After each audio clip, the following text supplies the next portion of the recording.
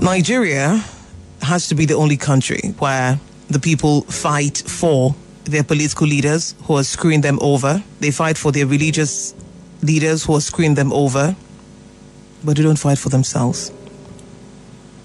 You see people fighting for politicians.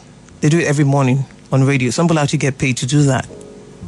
Then they get to the religious side of it and they continue really, really fighting. Sometimes people cut off family members because, they didn't like what they said about the religious leader. He's not your father. He doesn't even know you.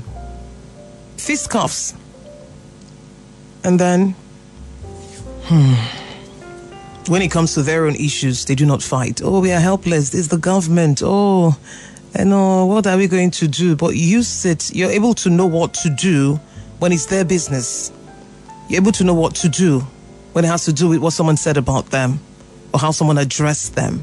But when it's your business, you become a coward.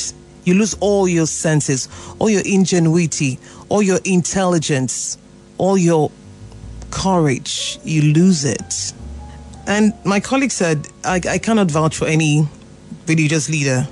I said, well, there are a few I know, and they're not in the public eye in that way because they're busy.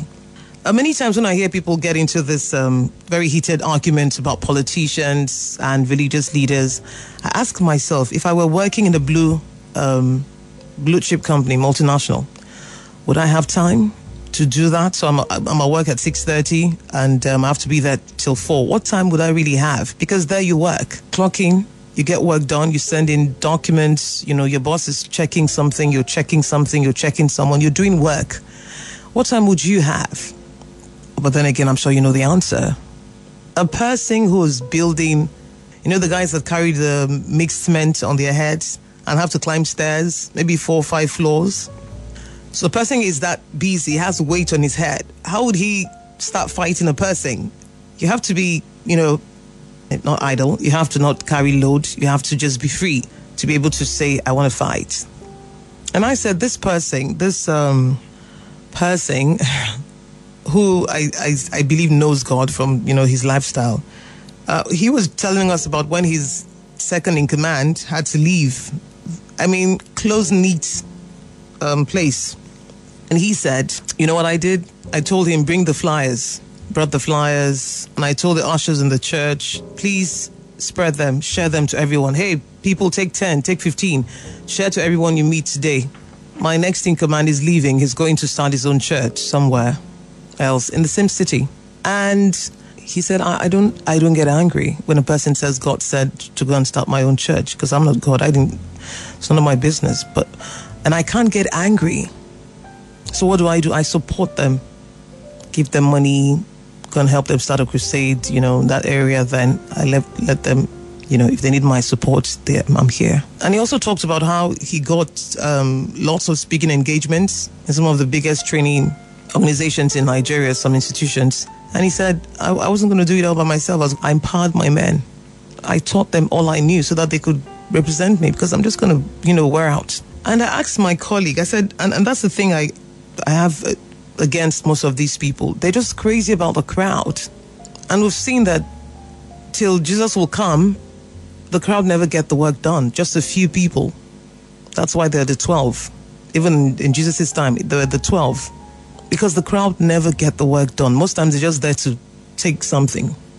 So I asked the person, and I'm asking you this morning, you who is like, you get angry when a person wants to leave your organization or your religious organization. You get angry when a staff wants to leave, and you become very bitter and vindictive. So I asked the person, what church do you attend? He told me, and I said, if you had to hold 100 services on one Sunday, would you be able to cater to everyone who lives in your vicinity? I didn't say Port Harcourt. That would be madness.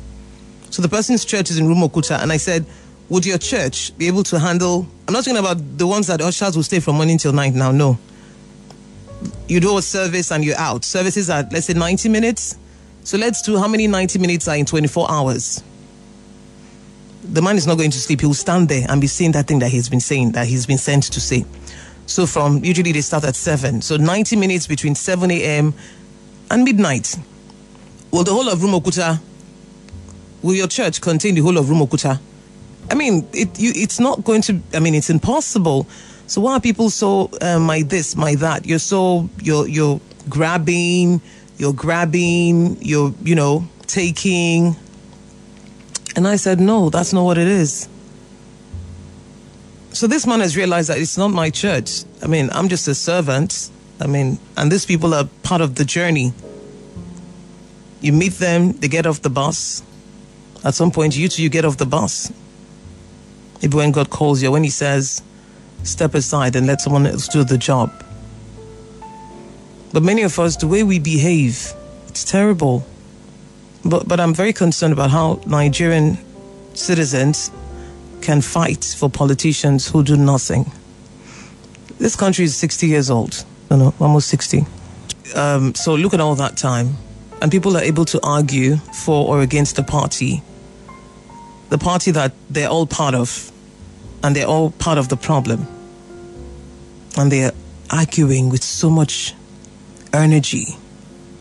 And many times I wondered, so when you're done, what happens? Is your road fixed? Are your kids in better schools? Are there training institutions? Are there jobs? Is the city safer? You call a friend in London and tells you he's going to buy fish at midnight because the stores are open. Even here in Lagos now, there's a store that opens 24 hours. People just run shifts. So after all the noise you make, you want to ask yourself, is my life better? Is anything better for me or for anyone I know? But then again, the way people grow in wisdom is the way people grow in foolishness. It's just only a choice.